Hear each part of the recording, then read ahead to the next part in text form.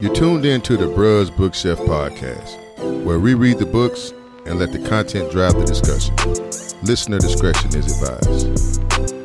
Enjoy.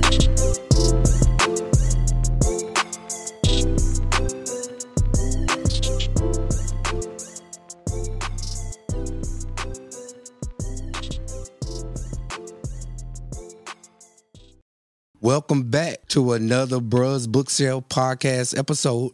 This week, we're going to be wrapping up You Are Your Best Thing by Tarana Burke and Brene Brown. I'm your host, Lennon Givens, joined with my lovely wife, Dr. Teresa Givens.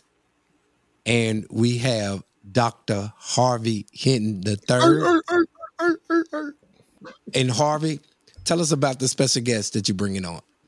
Man, special guest that I'm bringing on tonight is a young man that I have huge admiration for. I met this young man at NCCU when he was an undergraduate student. He was part of the Men Achievement Center. But most importantly, very articulate, very brilliant young man. I'm happy to have him on tonight. This young brother he has a radio talk show. He's a fashion connoisseur. He's a fashion critic. He can do a lot of things, man. And I got tonight on us with us, Mr. Dwayne DJ Beans McBeans. So I'm happy to have him here. Yeah! Thank you. Give you a warm Bruh's Bookshelf welcome. All right, now Dwayne, I've been listening for a while. Tell him about your show, Dwayne. All right, so I had past tense a show, which shows me that he listened at one time. I sent him the link and never listened again. But we had a great time on the show. We recorded Fresh Movement, and the host, he actually moved to Atlanta. So I'm wishing him nothing but love as he continues his journey in Atlanta. I'm venturing more into the news side, television news. And so I'll be doing that for a while before I, eventually branch off and do my own thing. So right now I'm chilling, but, it's an honor to be here with you guys. I've been listening for a while, so I'm excited to have this conversation and formally be a guest. So cool. You said you've been listening for a while. Yes. Dwayne, what is your discipline? I got my degree in journalism and media production. Man, I heard more than one show too, brother. Don't do me like that now. I heard more than you heard one show, and did you only do one show? Exactly. I did the whole season. And we had celebrity interviews. We were great. It was a great dynamic. But like I said, we were all like venturing into our own thing. We came together. We put together a fabulous show. It was on iHeartRadio. And like I said, the host upped and moved to Atlanta, and so he's going to continue his journey. So we all doing our thing, and like before I pop out with my own podcast and things like that, I'm just gonna settle with work. I'm trying to get my on air break. So it's a lot that I'm working on. So are you doing journalism now in the meantime? Right? Yeah. Yes. So right now I actually work for Viacom CBS. I work for CBS News in New York. And basically, I'm a broadcast associate. We get live feed, and I cut the news, and I send it, to its server, and whatever's going on in Texas. I may, hey, Dwayne, can you cut this? I'll cut it, fix it up real quick, send it back out, and watch people do my job. But it's definitely a blessing, though. You know what I'm saying, to graduate and have that opportunity. So I'm thankful. Okay. Well, let's just dive right into it. The first essay in part 4 is actually essay number 16 out of 20 essays. And this is by Laverne Cox, Hurt People, Hurt People. The story begins about her great-grandfather finding a dead cow in the middle of the street and bringing it home for his family to eat, which got everybody in the family sick. Then he was arrested and sold into sharecropping, where his children was born on a plantation in a system of peonage, which in turn was deeply traumatizing. And she describes her grandfather as a son of a bitch. He was abusive to his kids, his wife. Son of a bitch. Right. He openly cheated on his wife. He was not an earner. And he passed that trauma down to her grandmother, which in turn passed it down to her mother. And she describes trauma as being in their DNA. Man, I seen a dude post on Facebook today. Today's women is not strong as their grandmamas because y'all leave a man over anything. How in the world this man went to prison, couldn't have no job, beat women, sleep around, and still be talked about? Because what Laverne Cox is saying is it wasn't his fault. And it takes it takes some real deep soul searching to come to that conclusion that this oppressive, mean son of a bitch is a victim. And it takes Laverne Cox in this book to defend the black man. So shout out to Laverne Cox for defending the black man. What you say to me is a negative. That's exactly what I said. No shouts given from here. That was the best essay in the book. It was short. It was to the point. Hurt people, hurt people. I know. You've been trying to get to this essay for a minute. You started last week trying to get to this one. So you finally have it. Yay. I actually agree with you on that point that it was short and to the point. So I do like that. To that point about the tumultuous relationship, with grandparents and things like that. My late grandparents actually had a relationship where it was just like that. My grandmother, I used to hear stories about, she shot him in the knee one time. Like, that's just what it was. And I think that back in those days, people had to stick together for survival, right? We didn't have the woman breaking off and finding a job for the kids and things like that. So a lot of that I identified with because my like I said, I hear the stories about my grandparents and the cheating and the shooting in the knee. And, my grandpa used to beat my grandmother. And so, back in those days, it was what it was. You know what I'm saying? You didn't have women leaving men because of that, right? So now we can look back on that and say, okay, well, that was wrong. But, I guess it was survival. And they didn't have really the option to leave. And all of this came about because of the great-grandfather's inability to make good, sound decisions for his family. And it started with a bad decision for him to decide to bring a already dead cow home for his family to eat and got everybody sick. It pretty much placed an omen on his family. I would argue that, obviously it was a bad decision to bring this dead cow home to eat. But you got, I think about, I used to have a professor who used to say, take off your emotional hat and put on your thinking hat, right? Because she used to just go on about how slavery was like this economic powerhouse. We all looking at her like, huh? So again, just taking off the emotional hat, I'm thinking, okay, well, maybe, listen, he's a black man. He ain't got no money.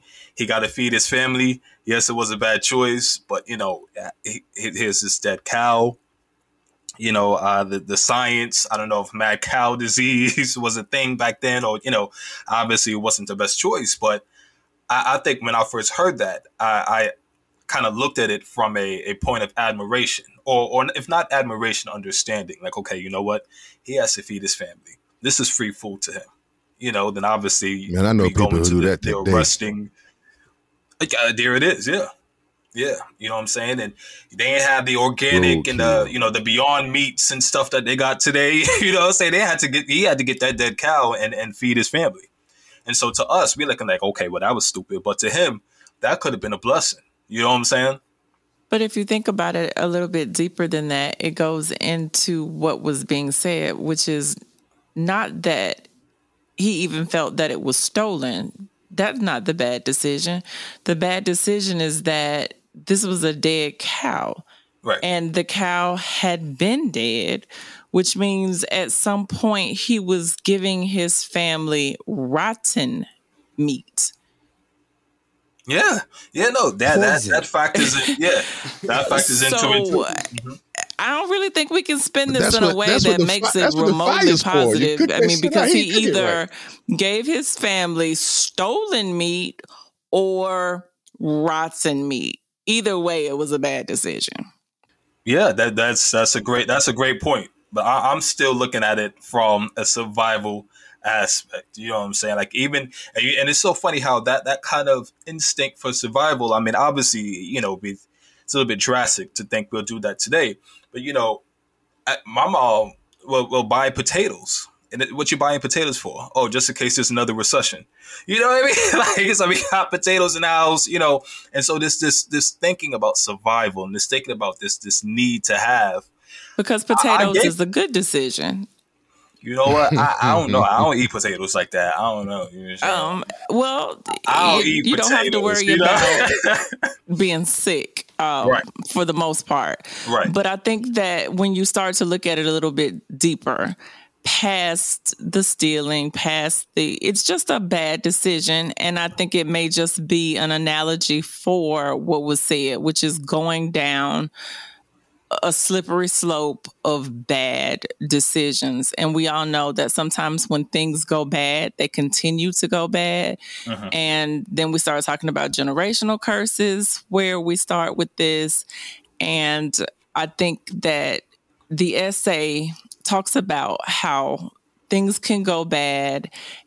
The victim aspect of it, I wasn't digging a whole lot, because I started to feel that a lot of times we're not taking the responsibility for our actions and how those actions play upon ourselves. But I imagine that you have to have a scapegoat sometimes to make yourself feel okay. Laverne Cox opens up the narrative actually talking about coming home from surgery and needing to go out to the store. One of the things I don't know, Dwayne, you remember this, but one of the things I used to ask young men, what does it feel like to walk outside and be raped? What does it feel like to walk outside protecting yourself from being raped? Most men don't per se know that feeling. Like, that's not the man's consciousness, so to speak. We talk about the violence in our community, and we know, you got to toughen up, put some bass in your voice. We know that as a man. But Laverne Cox is talking about being physically disabled from having a surgery and now being scared. And I don't dare want to say that's a poor decision that created her own problem because she had the surgery and therefore blah, blah, blah, because that can go down another weird way. But it's still this idea that people are walking out of their door and they are aware of violence. They are aware of people who will not acknowledge them for who they are or who they want to be. And there's this threat of danger that I just think for men, cisgender men in particular, we don't think about. And to open up the narrative in that space was very appealing. And I didn't expect it to go from that to what happened with her grandfather, great-grandfather. I didn't see that coming, and it happened very quickly. And I was like, damn, like this is deep, because this passed down fear, this passed down, shame, this passed down poor decision making, if you will, it's deep. She was trying to create a feel, if you will, on her experience on being trans. And she wasn't talking about being hyper aware because she just had the surgery. She was saying that she lives in a constant state of being hyper aware because she's been kicked on the streets before.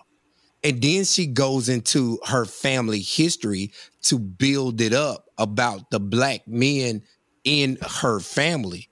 And then she brings it back with the paragraph and she says, violence is violence. Most of the people killing black trans women are black men. Then so she ties it back in to being trans. And she said, I'm not saying this to demonize black men, and I don't want to participate in that, but it's the reality. Let's just talk about what's actually happened. The venom that I experienced from other black folks has often felt like, oh, it's a disgrace to the race. So now she's tying in trans and how cisgender black men judge her, saying things like that my transness as a black person is a disgrace to the race. That's some white people shit. That is historic trauma that's not figurative, but the literal emasculation of black men in America, something that we still need to unpack and heal from. She's tying it all in. She talks about her trans, she talks about her family, and she talks about how the man in her family turned and became the monster that he became and passed that down through the genes. So now she's talking about emasculation. But then she separates her transness from racism by saying, but my transness is not a result of white supremacist oppression. Trans people has always existed. But I will say that part made it weird though, Lenny. That part you just described, like it's not about white supremacy. It's coming from black people. It's coming from black men. But again, black men have been victimized and emasculated, so they are projecting that same pain back on her. It's but you know the what? title, hurt people hurt people. Right. That's a great point. That's a great point. I think, in her mind, she's saying this is a black male problem.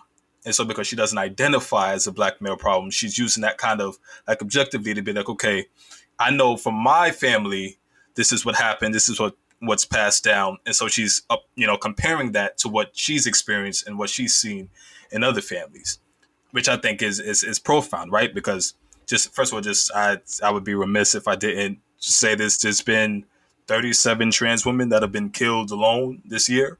So what I thought was interesting was that point that she makes about black men being castrated and having their genitals cut off, right? And things like that. And so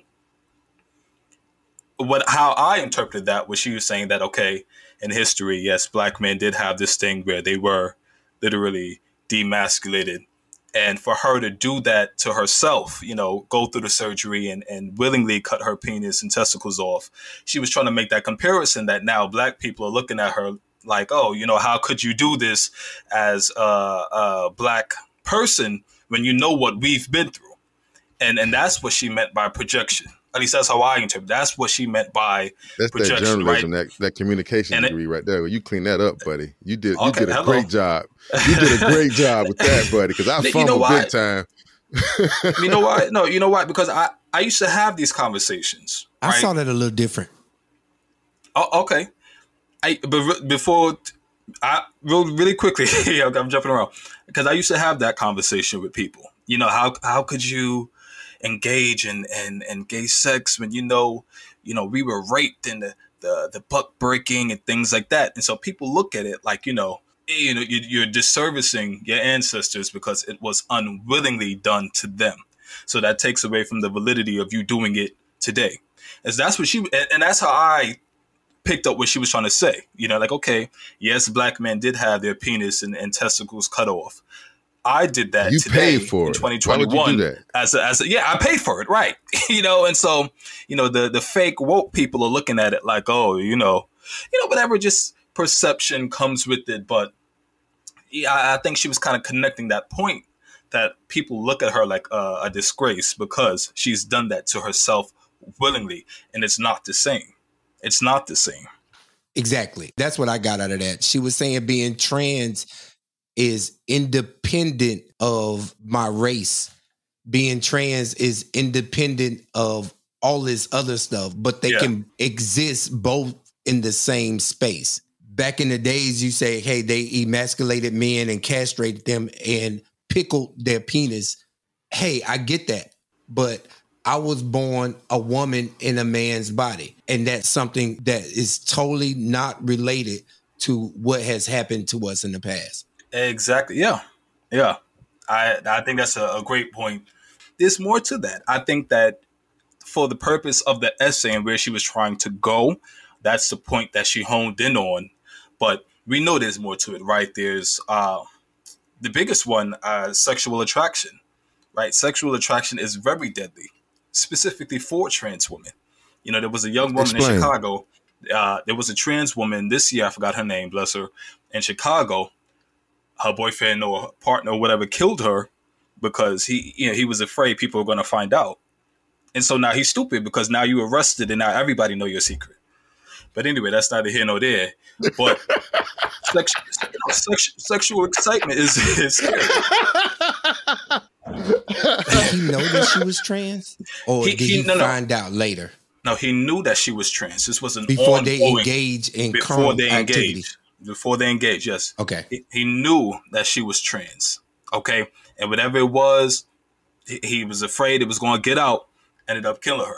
You know what I'm saying? Now your mugshot is out there. Your homies know, your mama and them know. For what? You know what I'm saying? And like I said, it's that sexual fear. So that means The Chi wasn't so bizarre in the last couple of seasons. I actually just started watching The Chi. You know what I'm saying? And so I'm trying to get into it. I'm still in season 1. So I don't know what the hell is going on. But listen, if they introduce a trans storyline, then I'm all for it. But think about what's that movie? The Birth of a Nation. That movie is built on sexual fear, right? Because we have this idea of this black man that's going to rape this white woman, right? Right. And so what happened after that movie? We have this catalyst of lynchings and the KKK trying to be the vigilantes, and right, because there's this fear that this black man is going to rape my wife. So like I said, there's a lot of tension that comes with sexuality. And so when you see a trans woman, now you mad because you think she pretty, you mad because you attracted to her. And now because you mad, you want to beat on her now, right? Because you need to beat up the feelings that you have in you. Shame. And so, as far as, sister. Harvey, this still your favorite essay? Yeah. I ain't got no beef with the essay. It's to the point. I got no beef whatsoever. Yeah. All right. No, that's real talk. This is one of the things that jumped out to me in the last 3 paragraphs. She said there's a lot of shame. Shaming people for their skin color, their size, for the way they walk, classism, colorism, misogyny. It's all intersecting. And so it piles up. The work must be to understand that all these things are structural. And then we must begin to do the work to stop internalizing all of it. I didn't just solve my internalized transphobia 5 years ago and now I'm good. It's something I still have to work through. It's something I work on every day. My internalized racism, classism are issues I have to confront in various ways at various times. I did not know that a trans person could suffer from transphobia. Absolutely. Did you pick up on that, Harvey? I did. That she was suffering and still is suffering from transphobia. So while you are trying to get the world to accept you, you hadn't even accepted yourself. Black people do it all the time. So that's the part. It's projection. Yeah. It's projection. It's projection. And I was going to say, there's trans people can be transphobic. Gay people can be homophobic. And I've struggled with that. And I actually had to seek help with that. You know what I'm saying? Because there were just so many spaces in my life where I had to tone down who I was and how I presented, right? I'm Caribbean, I'm Jamaican as well.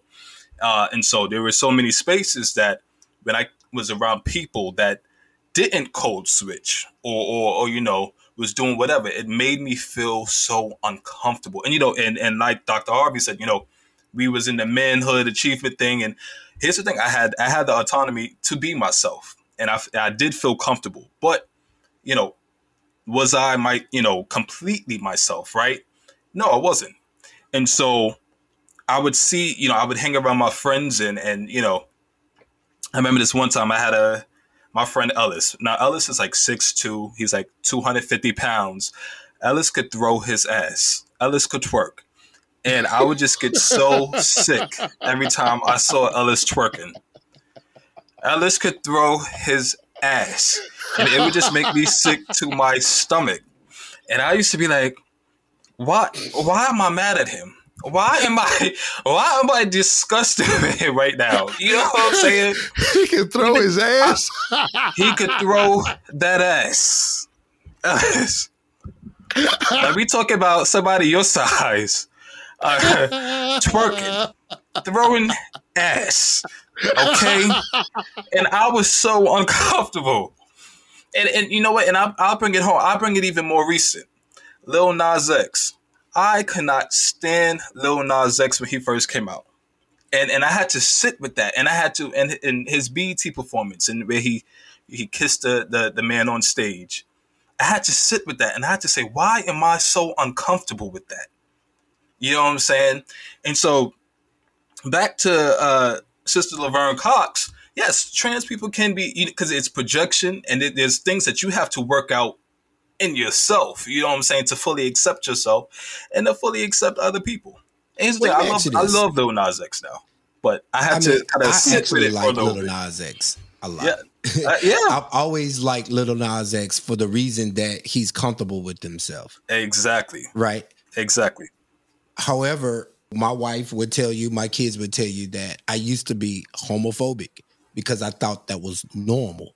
I thought it was normal to be homophobic was normal. Cisgender homophobe until I unlearned about being homophobic.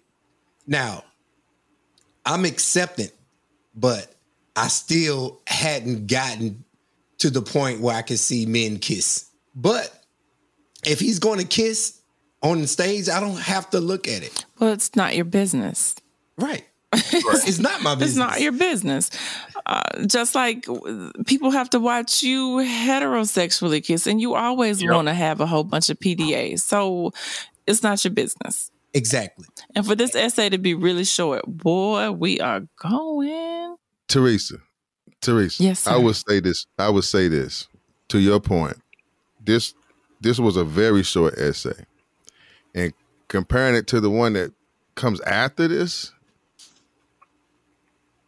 We can talk about this essay. We've been talking about it for almost 30 minutes, and we can keep talking about it. The one that comes after this. Hey guys, I've gotten fat.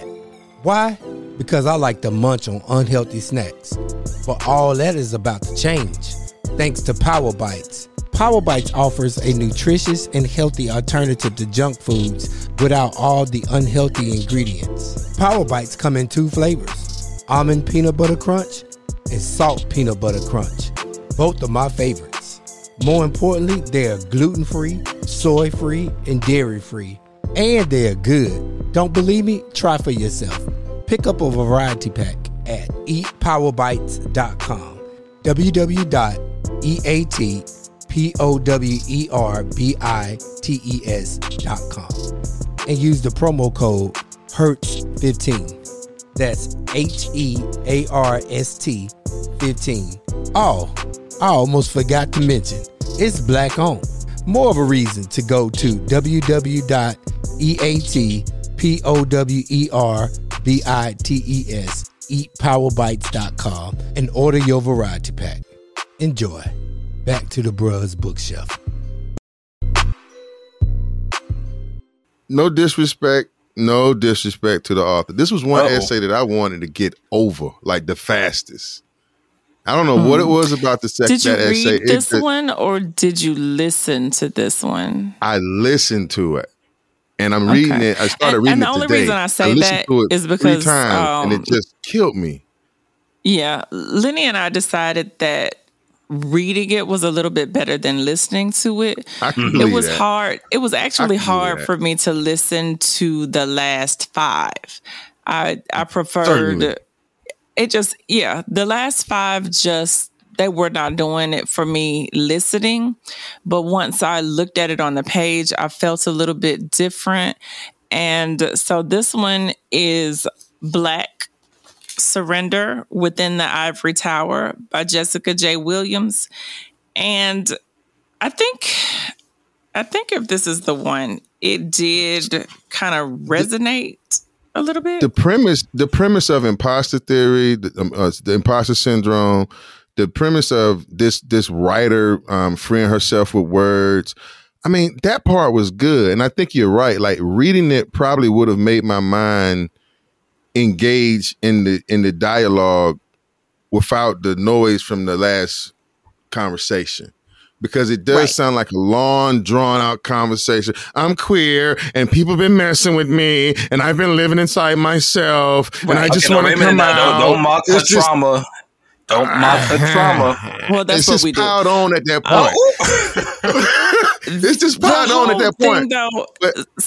This is not the one that I was thinking about. But to your point, I feel, which is rare, but I agree with you, Harvey, because this. Give me that applause, Linda. Give me that applause. Give me that applause.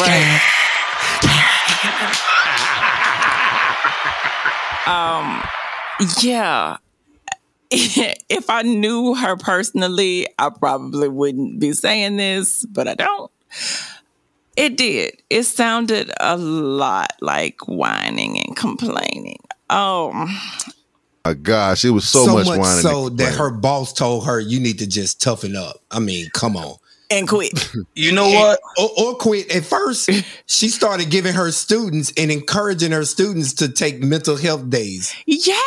So you not can't do that. only hold on. I'm a little bit, I can't take it, but y'all can't take it either. So we all about to get paid without working because we just going to say, hey, you know what? I'm not feeling it right now. I'm going to take a mental health day off. And you could be like, you know what? I don't want to turn this paper in. I'm so overwhelmed. I'm going to take a day off. The world don't work like that. The world don't work like that. You know what? Here's the thing. I think I was the most empathetic for this essay. And maybe it's because, you know, I'm very PC, you know, I try to watch my mouth on the air and stuff like that. And, you know, in the time of Me Too and stuff, I was empathetic. I feel her, right? So I have the privilege of never being sexually assaulted. So I can understand or you know, be empathetic to someone that says, listen, this happened to me. And this is what I was experiencing. I'm sorry? I didn't catch it, but I thought a woman did it. For some reason, I'm thinking like a woman assaulted her. She didn't say. She didn't say. She didn't say. She said. She didn't identify. It's the classic case of I got woman. assaulted by a man, now I'm queer kind of thing. And I don't want to do that, but that seems to be a pattern. But you know what? That's speculation. We can't get into that. Because that's speculation. What I do know. I get it. What I do know is I felt for her. And so I too thought the essay was drawn out, right? I said, okay. But I think I applied a certain stillness to it because of the content, right? I said, okay, you know what? This is coming from a victim. So let me hear what she has to say. You know what I'm saying? Whereas, you know, as far as LGBT politics are concerned, you know, I lived that.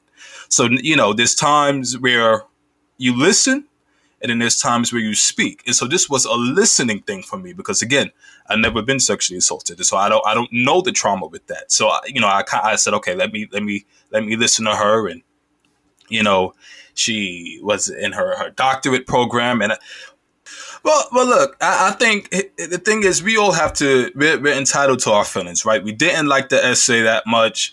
It was long, it was drawn out, you know, and so we can respect that, right? Being empathetic doesn't mean that we also have to, you know, like it, right? Right. Like I said, I kind of approached it objectively because I said, okay, let me hear what your sister was going through. And whatever happened, she was assaulted. She was assaulted during a critical moment in her life. She was getting her doctorate, you know, so now she has to deal with this trauma of being assaulted and being in school and stuff. So there was a place of like, wow, like that's hard because now you have to. There's a trauma. There's a quote that I like. They say, someone that drowns in 7 feet of water is just as dead as someone that drowns in 20 feet of water. Right. So you can't compare traumas and say, oh, this one was worse than that one. This one was less severe.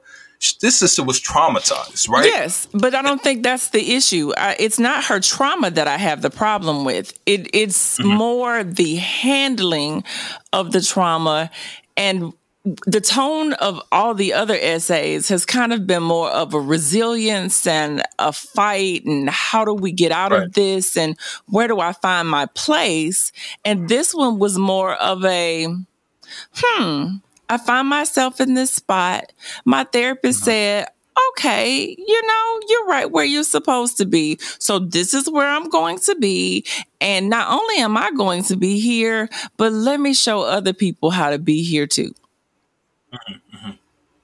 I think Here in the sunken what is going place. on here is that when you're listening to the Audible and she's reading it, she's very monotone. She reads very slow. It's hard to keep up with her. And I think we're judging the performance versus the content. So I had to put the Audible down and pick up the book. Once I picked up the book, it was a better story and I was able to follow it. For the listeners, this is a story about a woman that experienced a sexual assault during grad school that brought on PTSD. And she talks about surrendering to the things that was holding her back, such as insecurities from being an educated Black woman, being able to deliver this essay in particular, because she talks about that when the essay first opens up. Is this book worthy of publishing? Being able to publicly blog daily about her sexual assault. She mentions refining the idea of strength and being able to redefine a lot of things. And I thought about it. Have you ever had something to happen in your life that derailed your plans to which you had to call an audible on your life? Because basically that's what happened. She was heading in one direction. She experienced sexual assault, which brought on a trauma. And now she's in flux right now. Like what I'm supposed to do, how I'm supposed to deal with that. How do I redefine myself? So she talks about, you know what? I'm just going to surrender. And whatever happens, happens. She had a conversation with her uncle. Her uncle dropped some jewels on her. And she was like, I was adamant, even before I believed it, that I had nothing to be ashamed of because I did nothing to deserve what happened to me.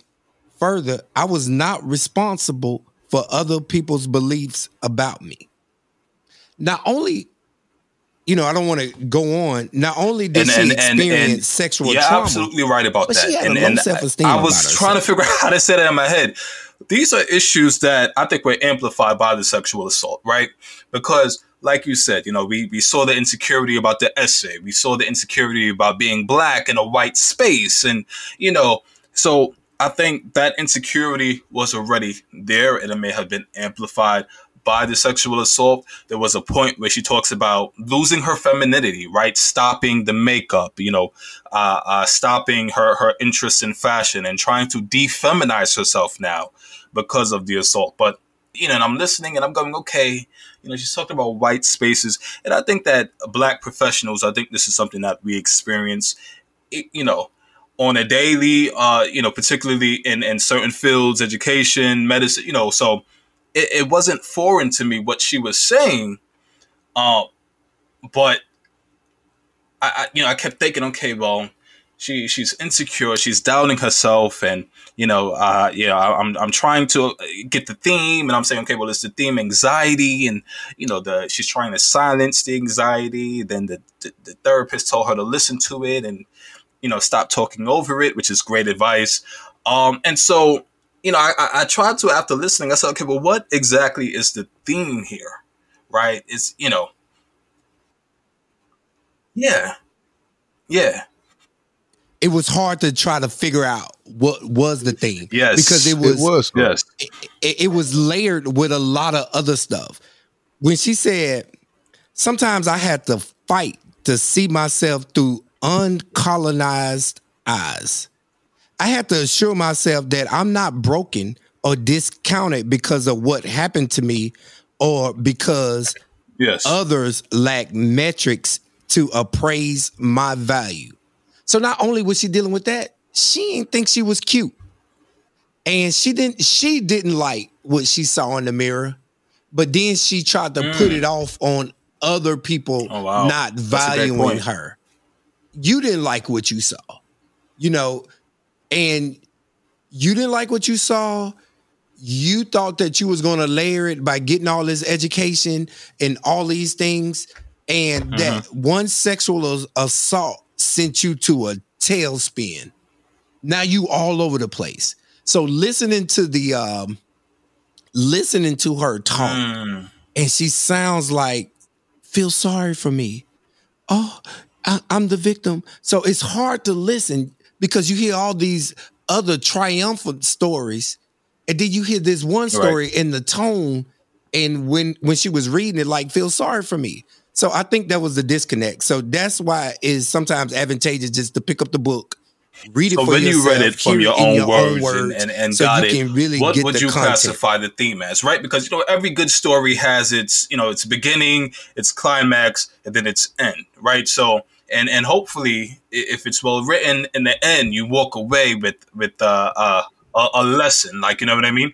So you read it and you were able to digest the words and come to your own conclusion. What would you say the lesson was in this writing?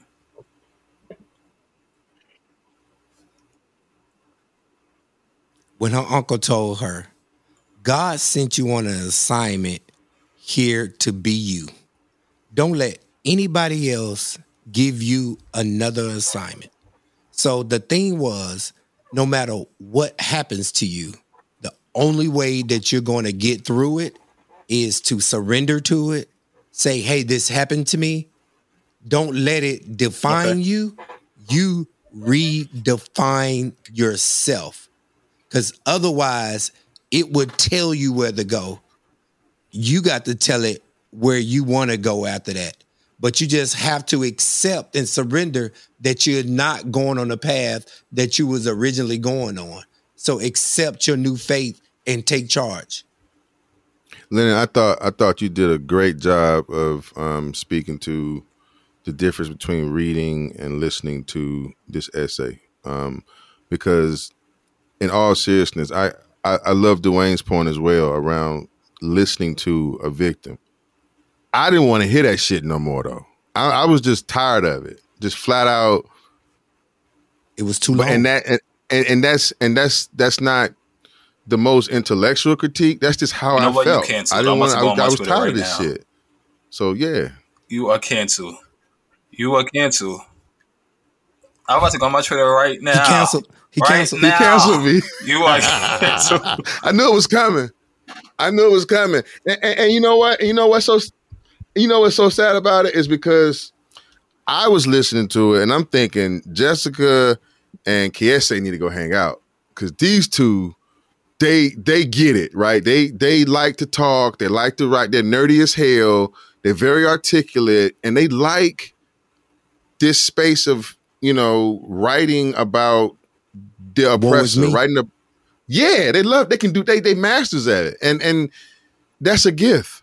It truly is a gift, and I don't want to be canceled, Dwayne. I don't care nothing about being canceled. No, you know what? Like I said, I feel you. Misunderstood.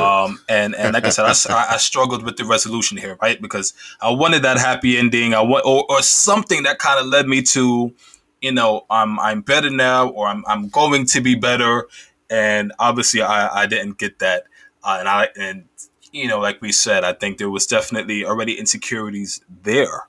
And so I was trying to make that connection. Okay, well, like I said earlier, did the sexual assault amplify that insecurity, right? Because she's saying she's having problems writing and so forth. So just on a personal note, I wish the author healing, and I wish her the best, obviously, because I don't know where she's at in her journey right now. I mean, I know she said she got fired from one job, and I don't know if she has another one now, or at the time of the writing. But yeah, I think her story will help somebody, and for that, I give her. One of the things that I wanted to mention earlier, we got on the word quit, and to her credit, we can quit. We don't have to keep doing shit just to make it. We don't have to prove a point.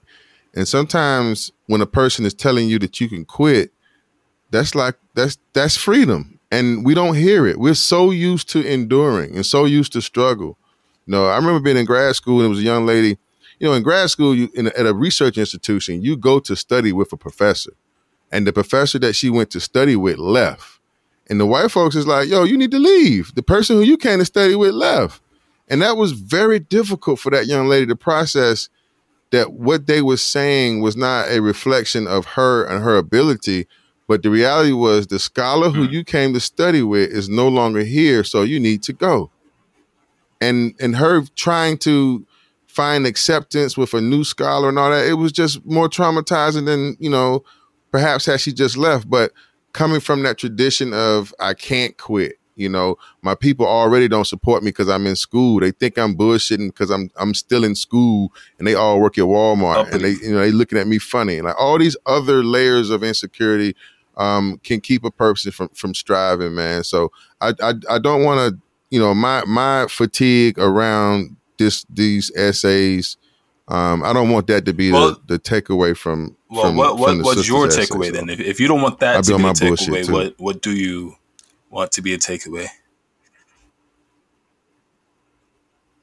No, it's the same thing that Lenny said. Like I said, I saw the conversation around imposter syndrome, and that resonated well with me a lot. You know what I'm saying? Because her experience outside of the assault, I could identify with a lot because that's what the scholars go through. But yeah, you got to let it go, man. You got to let it go, and surrendering to it for me is going to look different than what it looked like for her. Because we all have a different anxiety that we have to listen to, so she speaks. So no, I got the takeaway.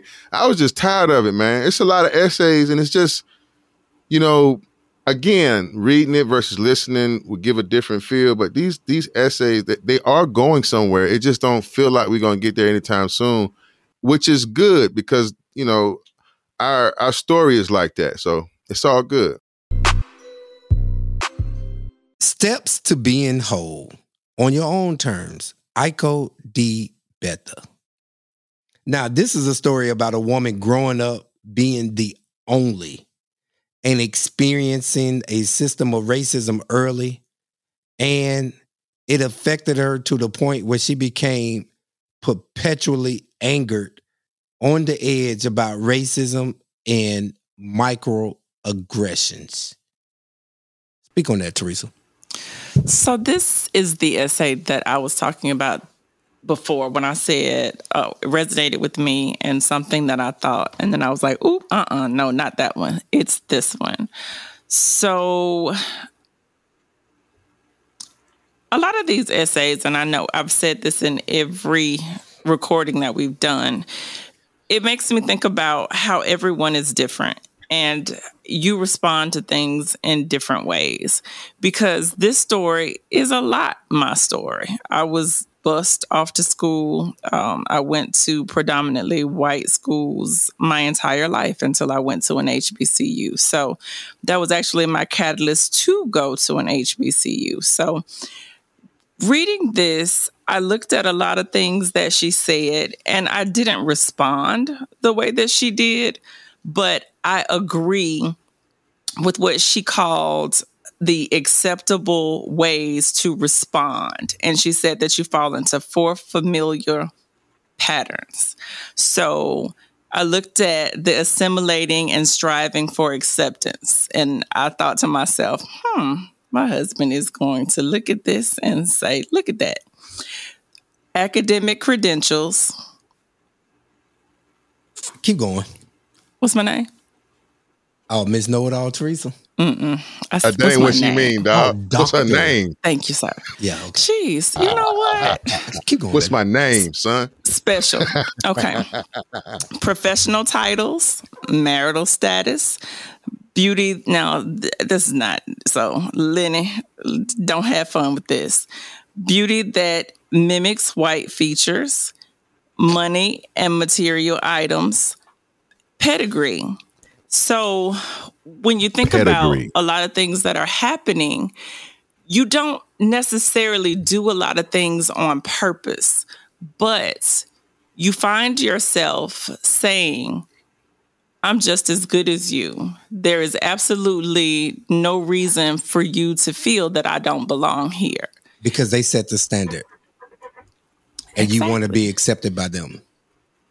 A system of white supremacy. Man, not necessarily wanting to be accepted, because that's not what I said. If you heard what I said. I'm just as good as them. Right. But that doesn't mean you have to accept me. That means that I'm here and you have to reckon with me.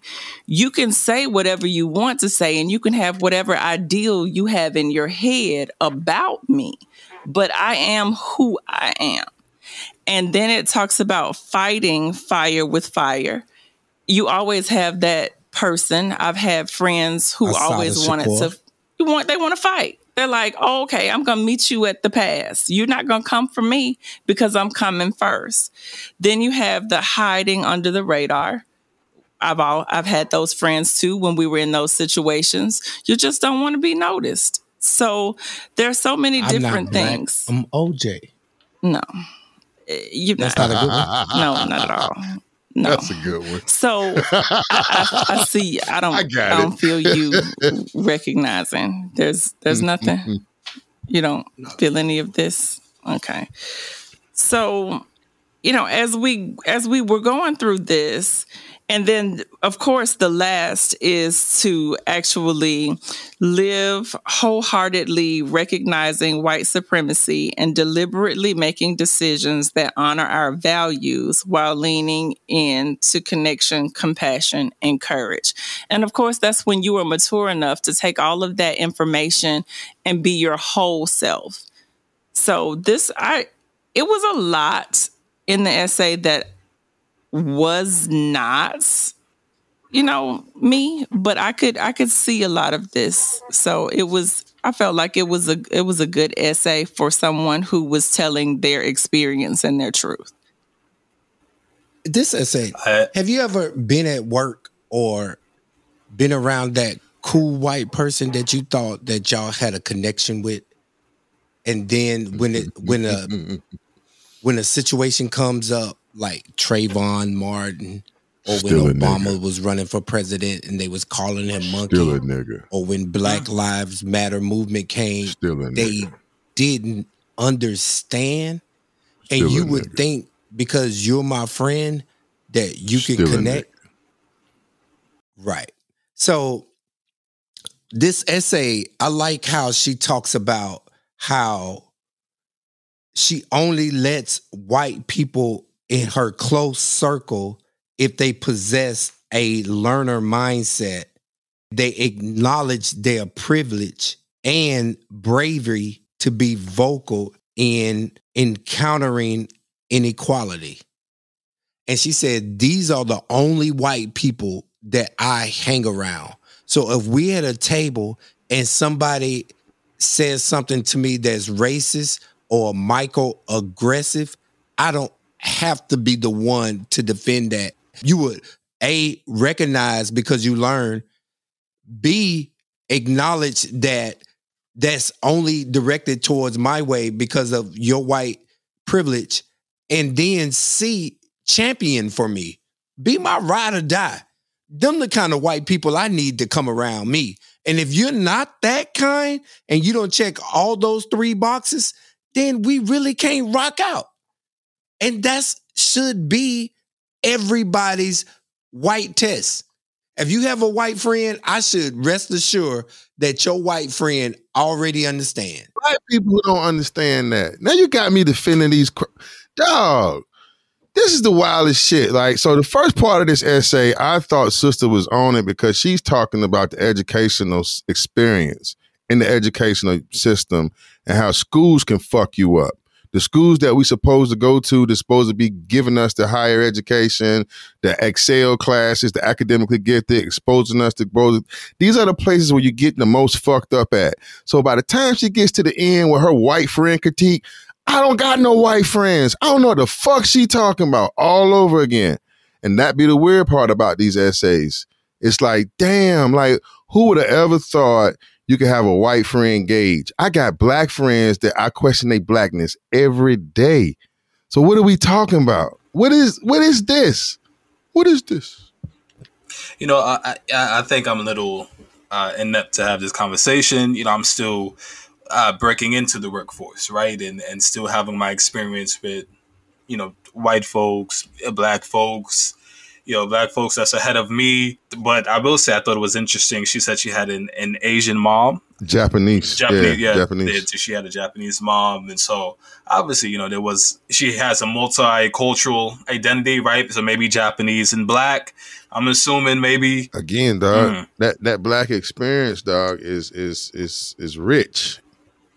It's rich. But you know, the thing about blackness, though, and the thing about multicultural people or biracial people is that, do they claim their blackness when it's advantageous for them? Like, you know what I'm saying?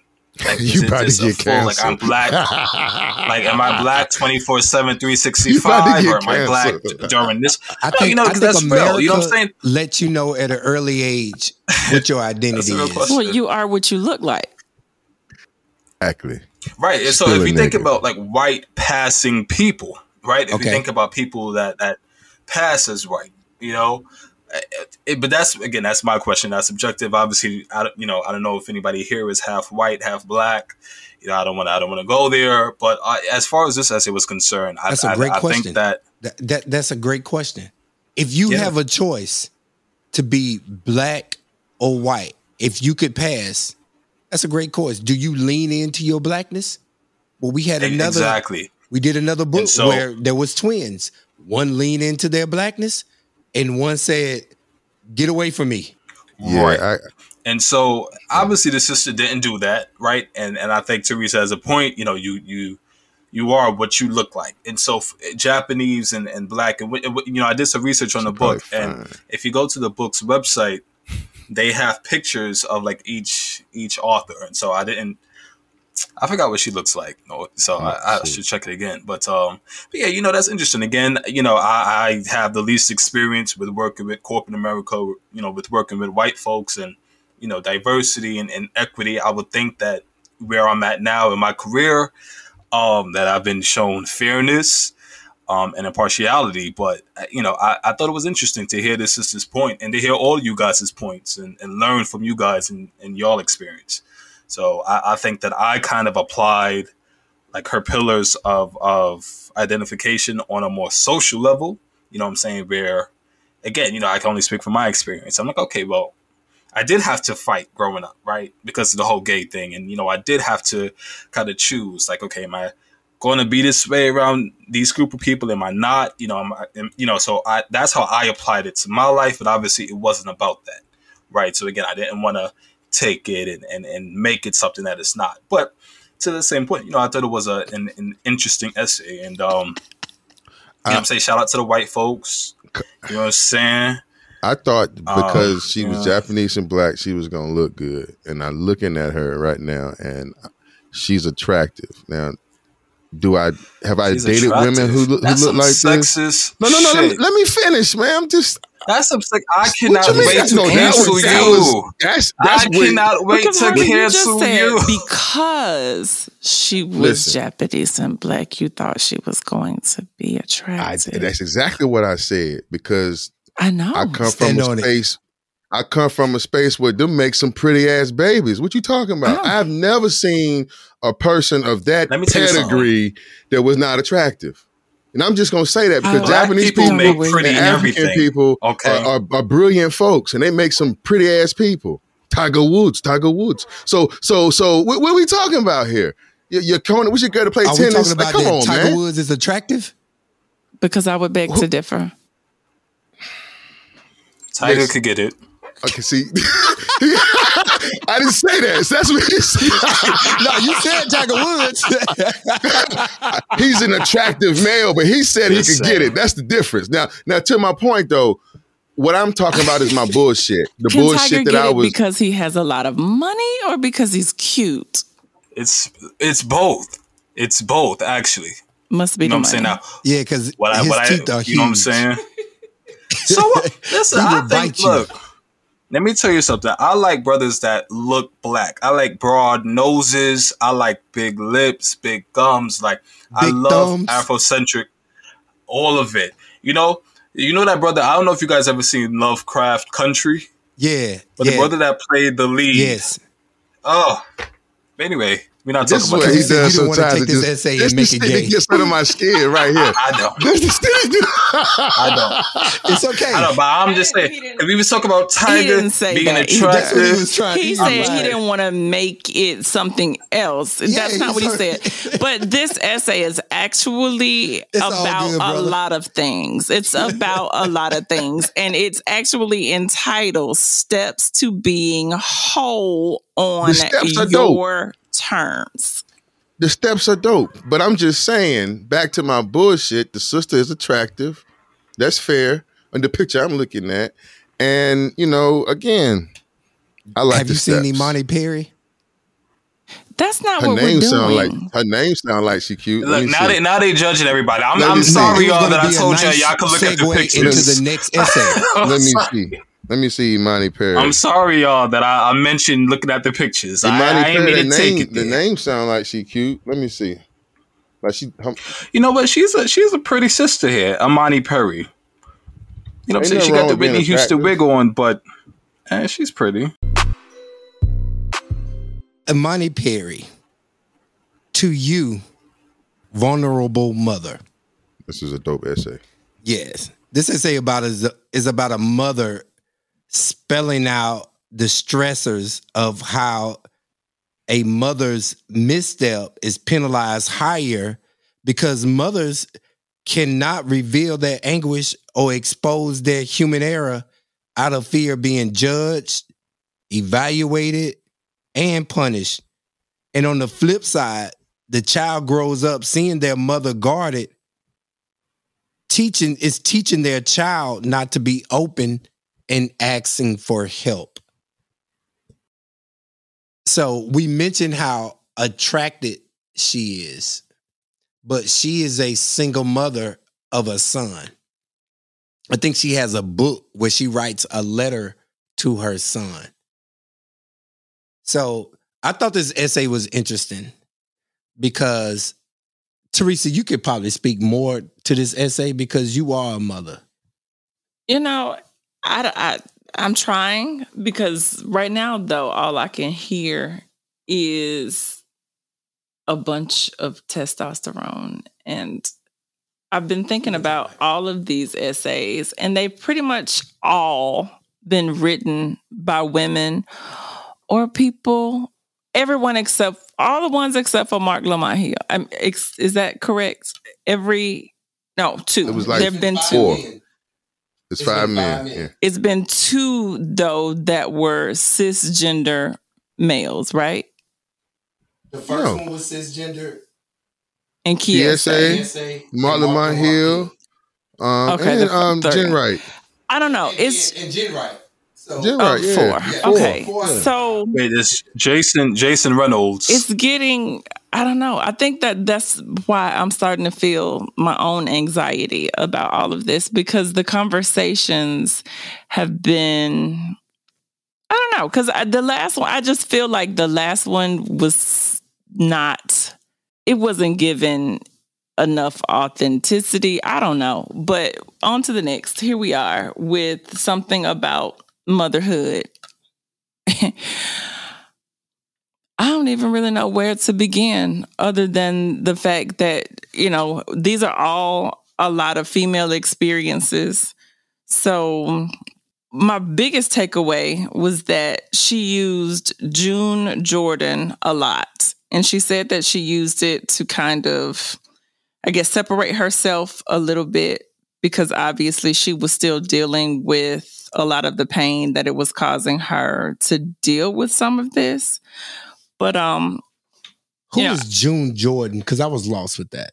Well, she's who she opened up with. So she is obviously a writer. So she wrote the opening paragraph. And she said somewhere in this essay that she opened with her kind of to set a little bit of distance for her. And is talking a lot about this vulnerability again, which is just, I don't know, it's just a little bit hard for me to deal with, which goes back to the other essay when she's talking about a lot of her vulnerability. And you're right, Black people and Black women, of course, generally have learned to deal with pain and to just keep it moving. So we do endure a lot of hardship. We don't know how to say no. We just say, hey, suck it up, keep it moving. So some of this is a little bit interesting for me. It talks a lot about sensitivity, a lot of vulnerability, a lot of emotional attacks and injury. So I can't. Okay. Well, I let me chime in. June Jordan, she's a poet, and so she was born in Harlem. Looking at her profile now, she was born in Harlem. So I don't know. I wouldn't necessarily say a Harlem Renaissance poet, but she's a poet. It's feminist, LGBT activist. I'm assuming maybe she was gay. But back to this essay here. I'm not a mother, obviously. I think though that she was coming from a place of like how to heal for mothers and this a place of softness, right? Sometimes I think Black women have to be extra hard, and sometimes that translates in how they raise their kids or their love and affection that they show their kids. Now, I'm spitballing here because again, I don't want to say nothing inappropriate because again, I'm not a mom. I have a great relationship, a fabulous relationship with my mom. So I was trying to identify with it, like, okay, if my mom was listening to this, how would she feel? She said a point about like if you see your mother, if you a mother yelling at her child, is she yelling at the child because of her own failures? Is she, something amongst those lines? Yeah, seeing her convulsing with self-loathing and having to stand before her child inadequate. Yes, that was so deep. I thought that line was interesting because I have a great relationship with my mom, but I did see my mom struggle, right? And so this vulnerability that she's talking about, I saw that with my mom growing up, and so I'm so motivated to succeed in part because of that, right? And so my mom and I, we're well off now, but it's my life mission to buy my mom a house. You know what I'm saying? So that trauma of seeing my mom vulnerable and seeing us without money or food some nights, it's definitely something that I experienced. Now, I'm wondering if this sister here is saying, just, trying to tell Black women, take it easy. It's okay to be vulnerable. It's okay to be soft, right? And maybe as a single mother, they can't do that. I think that what she's saying is we have all these things that we have to carry and we have to keep concealed because of the fear of being judged. But when we hold it in, when our children act out, we project on our children and we overly prosecute our children without knowing that we overly prosecuting our children because we're holding on a lot of pain and there's a lot of stressors. She said, right. And so she says, even seas need water and air that can be reached. The sharp worded assessment is written again and again. Black women have too much cancer, heart disease, diabetes. Black women have strokes, chlamydia, syphilis, HIV, hypertension. They give birth to babies who weigh too little and die too frequently, more than anyone else. The data say we die more than any other woman from the worst of these. The data say, and our children carry too much flesh and too much fat. I hate these statistics. I hate that they are real evidence. But what I hate even more is that they are so often presented without context. And by context, I mean the culture and values that shapes our lives. They are, in fact, secondary details to a primary truth about the world and the way it treats us. I would like another set of facts. I would like a visual constellation of thousands of stressors electrifying our brain each day. I would like to map out the mundane experience of defeat in love, in work, in housing, in caretaking. I would like a list of obstacles before us. I would like someone to draw us standing before the mountains, barefoot, slew-footed, steep, deprived, expected to climb. I want a more honest rendering. I want gentle eyes. That is a first step. So when she said that, that resonated with me. Everybody always have these studies on Black women, but what they failed to mention, a system of oppression that causes these things in us. And she said, I just wish they just had stressors electrifying our brains each day so you can actually see what we're going through, because we're screaming at the top of the mountains. We're dealing with this, and nobody's listening.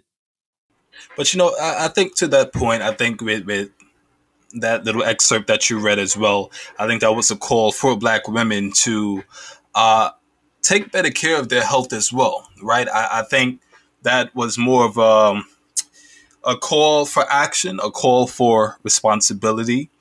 And if I had to sum it up again, about finding themes and kind of, I would say, look, she's telling, Black women, it's okay to be vulnerable. It's okay to feel stripped and not to project that on your kids. And I think you hit a point when you said, and you said we, right? And so you're talking fathers, mothers, parents, general. You kind of open up the scope there, which I respect. That projection on our kids, that projection to be this, and sometimes I guess she was telling parents, right, to do a self-reflection and find out what's really going on. You can't love nobody else until you learn how to love yourself, right? You can't heal anybody until you heal yourself first, right? And so as parents, you're building children, you're pouring into them. But what are you pouring into them? Are you pouring into them with your own hurt and insecurities and projections? Or are you pouring love into them? And so I think that was a call to really recognize that. And I respect that essay for that. I think the context when she's talking about, we live in this, we can't be our full human self. We can't show a range of emotions. We can't laugh, we can't cry, we can't smile. And so she's talking about, raising kids and letting them be fully human can be scary, but it's necessary. Letting ourselves be fully human feels like it's against the rules. I kindly say in response, fuck the rules, be free. That's why I like cussing, because it's fun. It helps me be free. And that's what she, Now, I think when I was first checking out this essay, I was thinking about some of the interactions I had with kids in the streets that don't like their mamas. Their mamas do dope and shit. And they don't understand or from my perspective, when I would talk about the appreciation and love for one's mom, they didn't have those same feelings, right? Because their mothers were experiencing their own levels of trauma that they couldn't be good mothers, And I'm wondering where does this connect to those mothers, because it's easy to identify the mother that's in the struggle that's doing it. But these women out here who substance abuse, selling their body, whatever they're doing because they have just, succumb to the traumas of their lives. How does this essay reach them so they could be free? And what does freedom look like across our spectrum of people? I thought it was a great play of words, the poetry that was interwoven within the essay. It was a cool essay. To your point, though, about the kids and the disconnect with the mothers, I don't think this essay is for them. Yeah, I think she's coming from, I think she's she's speaking to parents. Mm-hmm. You know what I mean? What you're I meant that parent. Not the kid, that parent. But I'm sorry, go ahead. Yeah, no, right. But, still to that point, I think that's just an entirely different essay. And that starts with the child itself, right? Because that starts with identifying how that child saw his mom or his or her mom, their mom, whatever. So I think it's not for children at all. It's not for me, or young people at all. And other than speaking of her experience, I was trying to figure out where to put this because, as Leonard just read, it talks about wanting people to know the other side of the statistic of why. And for me, it's almost like, does the why matter as much as the solution? Is, knowing that this is causing a pain, knowing that this is hurting and I am hurting, and I can't be as good of a mother as I want to be because of these things and the hypertension. And, we live lives, and, no one is even mentioning the fact that as a mother, you're doing too much. As a Black mother, you're doing way more than too much, because in my house, my name is called constantly. There is no time for you to turn your brain off. It's mom. Everybody wants mom. Everybody wants mom's time. So there is not a lot of time for mom to heal. And people say all the time, you got to do self-care. Let's do self-care Sundays. Well, self-care Sunday doesn't exist when you are thought to be a good mom. For me, the guilt of self-care Sunday is just as overwhelming as the hypertension I'm going to get from doing too much work. So we have to learn how to get past that and to be more helpful. And I think that as I was thinking about all of the males and the males talking about this situation, it seems to be, kind of unrelatable on that side of the coin. Wow.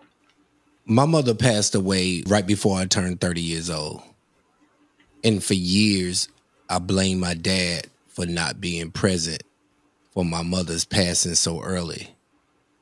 I've always said to myself, if my dad had been more active and more present, then my mother wouldn't have been so stressed out. She wouldn't have to have eaten on the go. She wouldn't have to have worked so much, which in turn caused her health to fail real early. My mother died from diabetes and lung disease. I used to always think that my mother just had a poor diet because she was always on the go. She was always doing stuff for me, my sister, working, providing, working late night jobs, early morning jobs, home health care for the school system. And I just always felt like if she had a little help, then she could have did those things like self-care. She could have did those things like stop, go to the doctor, take care of health. I used to struggle. My dad is living his best life right now, his best life. And my mother is in the grave. My mother never seen my children. My mother didn't attend my wedding. So what my wife said, to piggyback on it, being a Black mother and a single Black mother, it's a lot of stress. And I think as Black men and women too, I think women need to do a better job who they lay down with and procreate with. Men need to do a better job who we lay down with and who we procreate with. And when we do make a child, when you do take on a woman as a wife and y'all do have children, just remember the relationship is bigger than you and your feelings. It's bigger than you and your children. It's about the whole thing. You want to relieve the stress of your woman. You want to be a good father for your children so they can have a mother. And then in turn, it's advantageous for you. So I think family, and I think that this essay, one of the remedies to this essay is family. It's helping the mom. And I just wanted to leave on that. Well, I am glad that you said that and that you brought that up. But I do want to make sure that you understand that you are still a man. And even in that... I do understand that. We all do. I knew it was coming. Even your statement, because it isn't just that. Black women... and maybe all women, but from a Black woman's perspective, y'all don't help as much as you think you do. That's And the whole it's point. That's the whole almost point, Lenny. That's why what you impossible. said was some bullshit. What Lenny said? Yes. Not his feeling, but the idea. Right. But Because it doesn't make a the difference. Because you point, just said it the same can, thing. But it can be. It can be more. And that's a conversation that is had often. You can do more. But it just, the way that things have been set up historically, it just doesn't. And until we remedy what has happened historically, we'll continue to do the same things. And Black mothers will continue to put off their doctor's appointments and their dentist appointments and their self-care Sundays for their husbands and for their children until things can be rectified in another way. But at this juncture, we are where we are, and we just have to work towards a goal of being able to be whole at another time. That's some bullshit. What you say, Harvey? That's some BS. It is, dog. I mean, that's why I'm tired of this conversation. The way is, without. I really wish this book had sections where the themes were around something else. Like, we understand the book is about trauma and healing and shame. We get that part, but I would have loved some compartmentalized arrangements of narrative so we could focus on the other layer, because it just the back and forth of who got the most worst story is just. When you say the other layer, what do you mean? What's the other layer you refer to, Harvey? If we can establish the baseline, this is what we don't do well, is establishing the baseline of the critique around white supremacy. We want to skirt that all the time, so we never get to the good solid foundation. But does it matter so much, even if it is the root cause? But I do subscribe to the fact that some things are just the human condition. But if we were to say that the root cause is white supremacy, does it change the solution? It could. It could. So, You know what? Really, really quickly though, we have to be sure that it's white supremacy. We have to be sure that it's white supremacy, right? Because I think it's a gaslight sometimes to not look internally and to not take responsibility. And so we have to be sure that when we're saying something or when we're making a point or when we're experiencing this thing, it's because of white supremacy. Now, you may have some people that say, but everything is white supremacy and, it's fair, but then it's not. Again, it's that's a scapegoat response for me. But are we sure that this, this thing is tied to white supremacy in itself, right? Because, like I said, we can break it down and go all the way back to slavery and then this and that and generational traumas. But when do we say, okay, this is a generational trauma and it stops with me? You know what I'm saying? And so, I mean, you can try to say that, a little bit more solution oriented. The context that we live under doesn't. I mean, how many Black people have ever wanted to be free? Like, we make it like we just got these ideas in 2021. No, it's been niggas forever who wanted to be free, or who were very headstrong about their freedom, and we don't know their names for a reason. And so that idea is kind of, to me, it's kind of played, because, the understanding of white supremacy it's not about blaming white people. It's understanding the structural institutional system that all these essays keep referring to. But it's like when we call it white supremacy, it's like that we are so mad at being under that even the term white supremacy is a turnoff. We can say much better structural inequalities and things like that. We can institutionalize injustice and marginalize all that. We can use those terminologies and just kind of skirt what we're speaking to. And I think that's the part where it does us an injustice as a people who are supposedly trying to heal. But if we just say, okay, it's white supremacy, and then what do? We walk away from it because we gave it a label? No. That's where I was going with it. So then there's the economics, and then there's the healthcare system, then there's warfare, and then there's labor. Like these other elements of the discussion, we understand the core. Now, what are we talking about? Are we talking about careers? Are we talking about parenting? Are we talking about relationships with parents?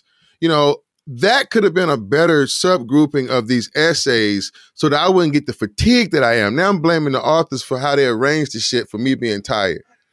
Yeah. Well, you're tired because it's heavy. And you're tired because it's the same thing over and over. That's what I'm saying. Like it could have been focus on career development, focus on parenting. This book is guiding a conversation about things that are not the greatest things to talk about. So it is heavy. It's almost like therapy.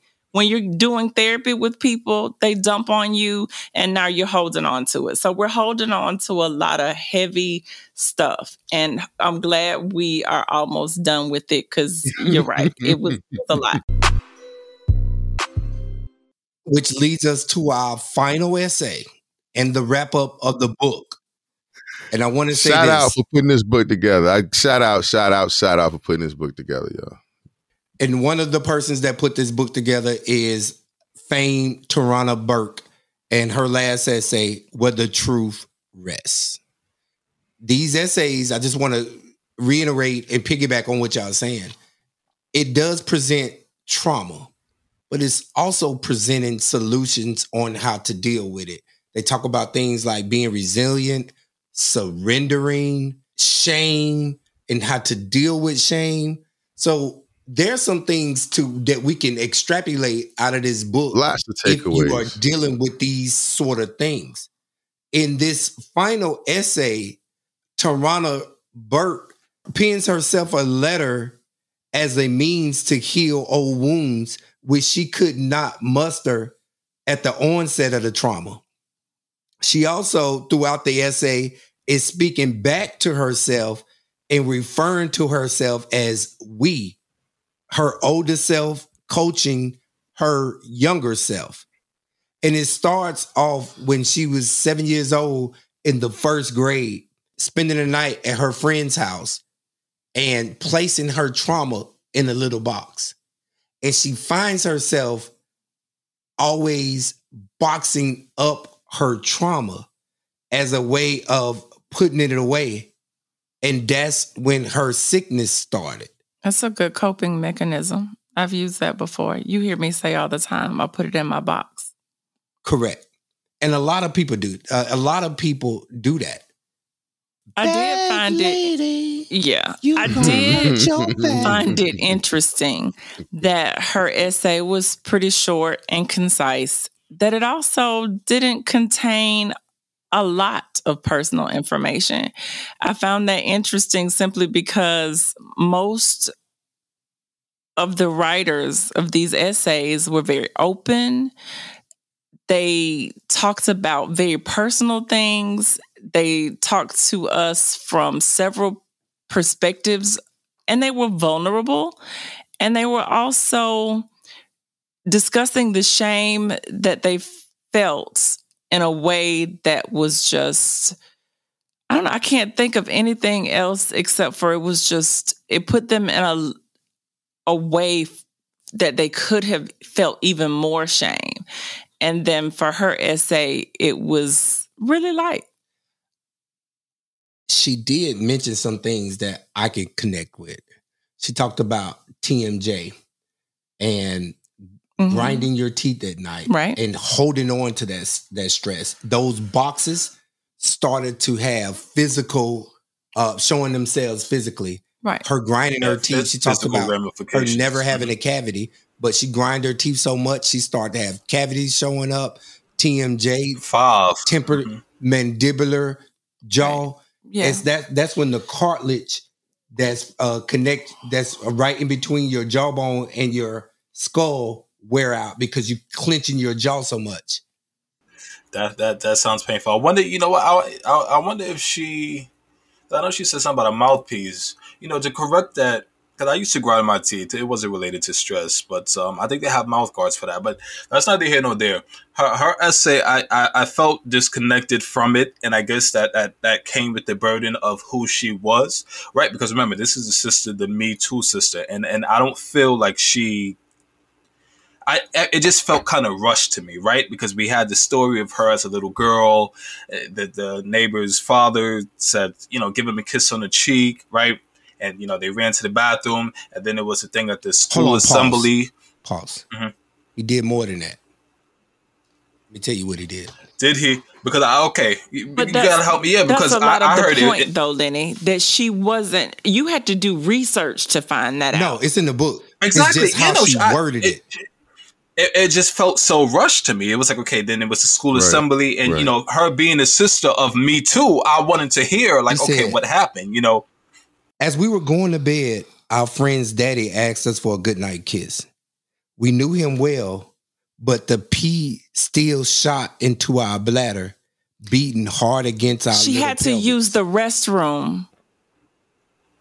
Our breathing got uneven, and our heart was racing. Instead of running into his open arms, I ran to the restroom. So when she said the pee shot into, I thought that he molested her. She didn't say that. No, not that I'm laughing at it, but I'm like, she's being poetic. I'm laughing at Lenny, dog. I'm not laughing at the story. I'm laughing at Lenny. That's what I'm saying. And describing how he molested her. That's her anxiety. I'm like, wait a minute, where you go with that? Huh? I was living there. I'm like, huh? I'm like, where you got that from? Yo, so hold on.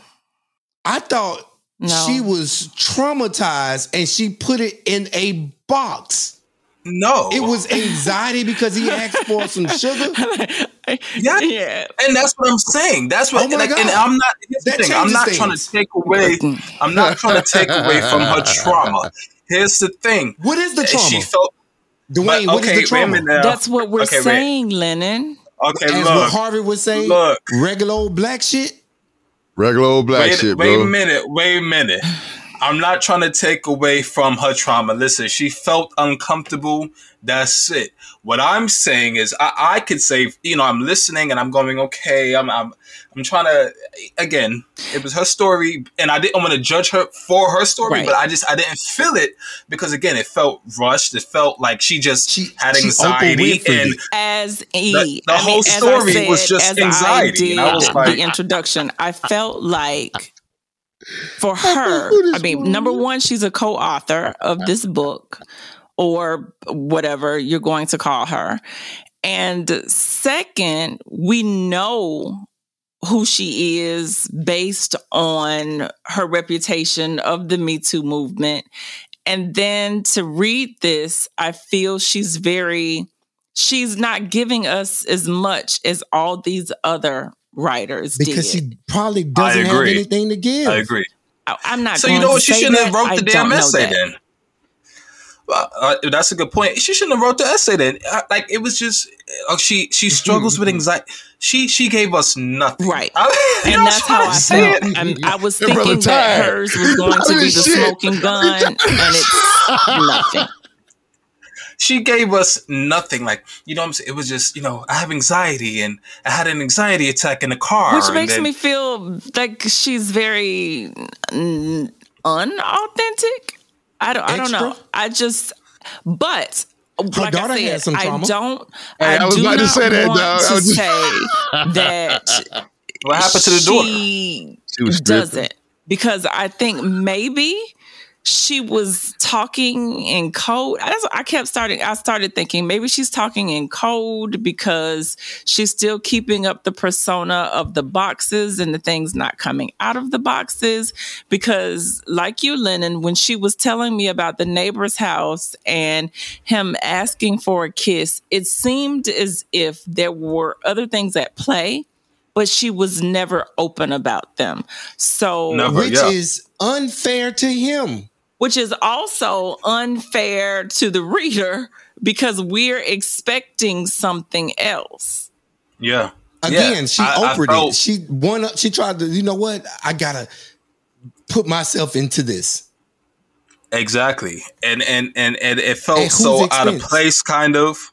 And again, people like anxiety is a real thing. So I said, okay, she has anxiety. She's going to, share her story of overcoming anxiety. She's the founder of the Me Too movement. I wanted to get to know her. And unfortunately, I didn't get to do that. Now, my mom always said, you offer a negative critique, you got to offer a positive one. She finished it. She turned it in on time. She turned it in on time, and that's my positive. That's my positive critique to that sister. But it felt unauthentic. Is it on or in? I don't know at this time. I'm tired. But it didn't feel real. It didn't feel real. It felt like, let me put something in there. Let me say something. And like I said, if there was trauma, she didn't get into it. Right. Because just the stages of her life just progressed quickly. She was 4. She was at the school. She's in the church. Hurricane Katrina happened. She was nervous about the family. Yeah, I was. Now she's pregnant. Explain that part to me, because I was a little lost about the Hurricane Katrina when she couldn't go. She just had another panic attack. That's it? That's it. That's it. Yeah, Panic. that's all it was. So whole this thing. wasn't. So this whole book, there was Panic attack. external things, environmental things that brought on to trauma, which in turn caused some type of mental health issues that people are dealing with. Some type of paranoia, anxiety, PTSD, etc. Basically. But this one was like the only one that wasn't. Her daughters was like that, because you remember I questioned the daughters. The daughter said that she was bipolar, and she said she was sexually assaulted.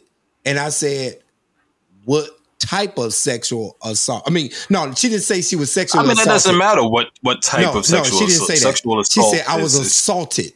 She didn't say I was sexually assaulted. She said I was assaulted. So I was like, what does that mean? Being that everybody else was giving and pouring out and being vulnerable and open up in this book. So her daughter wasn't all the way vulnerable, but it was a really good essay.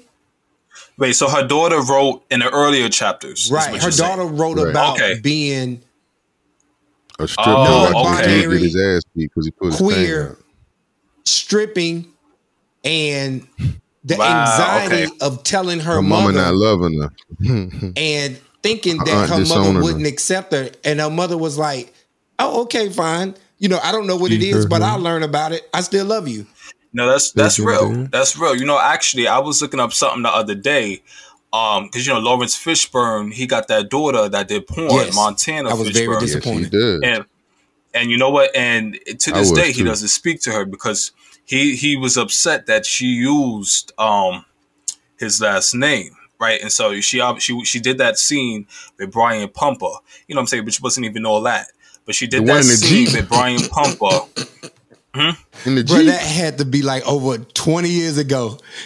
You remember it like it was yesterday.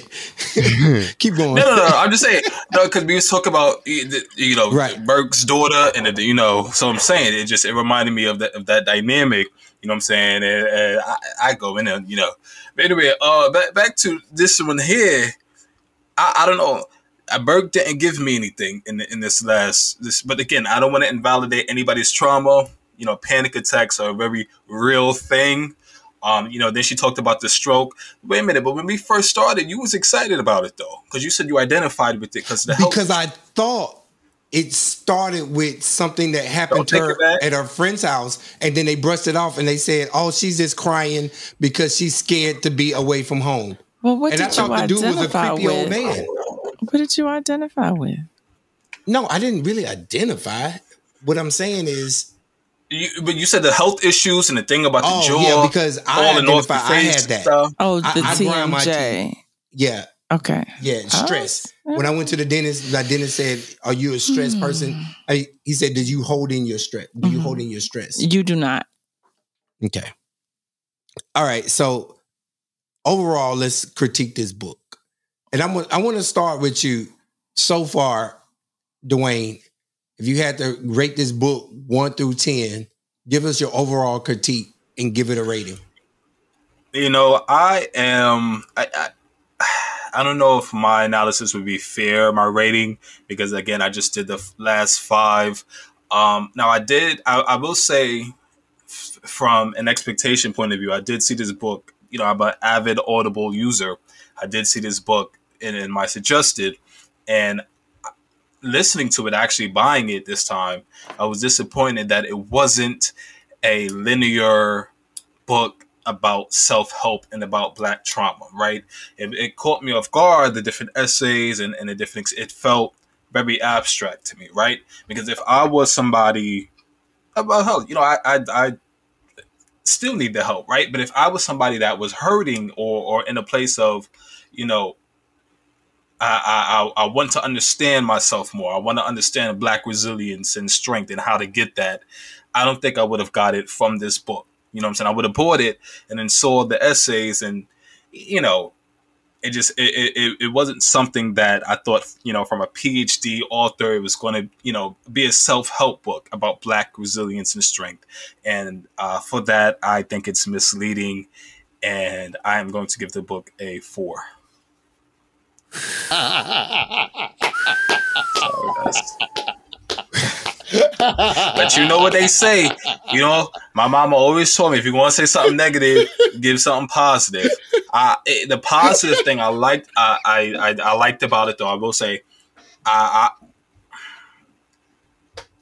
like that it can be used for somebody that doesn't need that help, right? And it can be used from different vantage points, and it has a little something for everybody, for the Black mom, for the trans sister, the trans brother, right? I like that it has those different aspects right there. And so. Well, for me, the book was a 6.5, 7. And I give it that because there were some essays that I did like. There were some essays that could have been self-help to someone.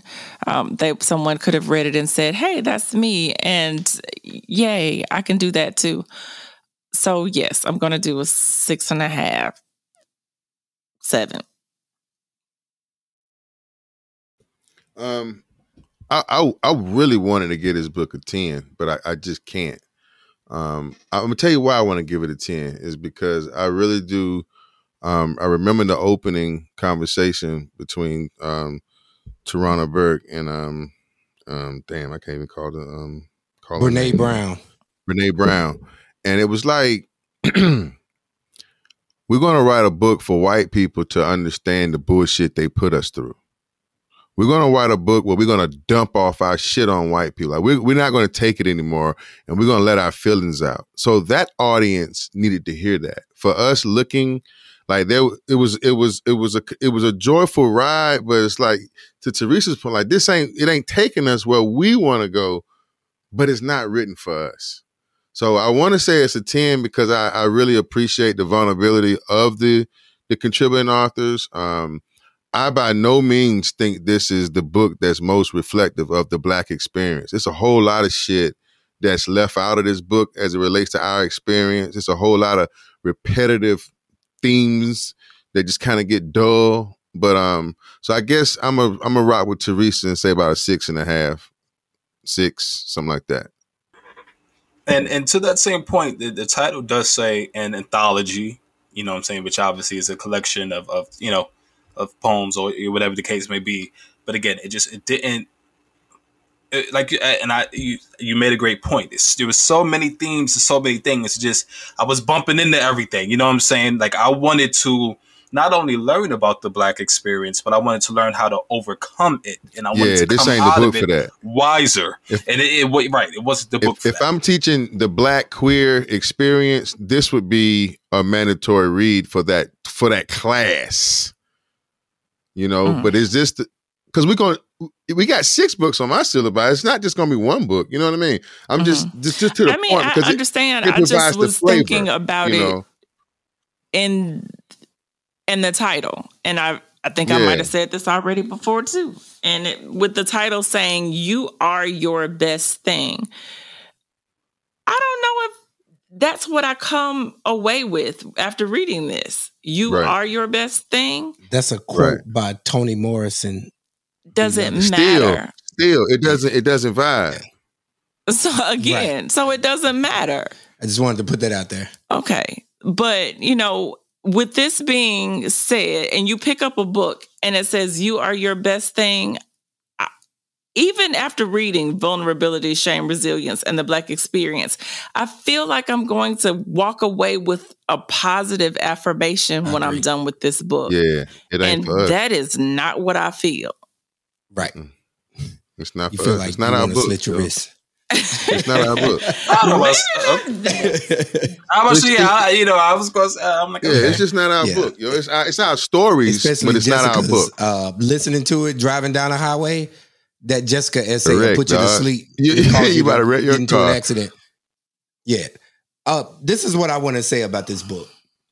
Harvey, when you said that the opening said, hey, this book is going to be for white people to understand the Black experience.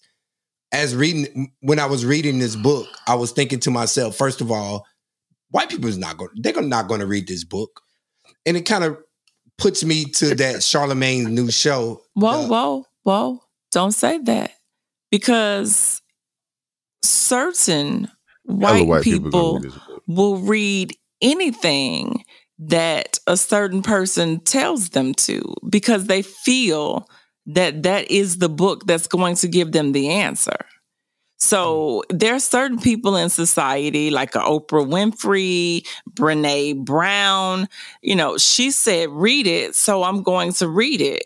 And to Harvey's point and to yours, is this what I want them to think the Black experience is? And is it going to be the white person that's going to read it? Is it going to be the learned, the acknowledged, and the brave white person? Are they going to check all three of those boxes? Maybe not. Maybe not. Okay. Because I think we're trying to get them to all three phases, right? So like what I was saying, Charlamagne has his new show out, The God Honest Truth. And he talk about decrackification. And I wonder who is his target audience? Is he preaching to the choir, or is he really trying to get people to think deep into thought? Because I don't think that's going to get you there, right? So we'll see when book, is Nick Cannon come on the show? Teresa, correct me. She said, yes, white people will read this book. So no, Teresa said white people may read this book. read this book. White people may read this book. Okay. So that's a check. So, that checks off. But as a podcast producer, I was able to get 4 rich podcasts out of this one book. Say it again, dog. As a what? As a what, dog? As Say a it again. podcast producer, I was able to get 4 good, thought-provoking podcasts out of this one book that we talked about a bevy of things. And we touched on all type of topics. We talked about the healthcare system. We talked about what does manhood mean. We talked about motherhood and our expectations for our mother and our mother's expectations for us. We talked about being the only one. We brought up some really good discussions about being queer, about being raped, trauma, how to deal with it. So as a podcast producer, this book really, really poured into my audience. It gave us good content. But some of these essays were drawn out. Some of them wasn't good, and some were really good. So with all that being said, I'm going to give this book an 8. So, yeah. And with that being said, what was your personal favorite essay? Starting with Harvey. The Sean Jenwright essay. That was my personal favorite. Yeah. Okay. You, Teresa? I'm just going to have to go for the relatability, and that is going to be, is it Aiko? Aiko. Okay. The one we just read.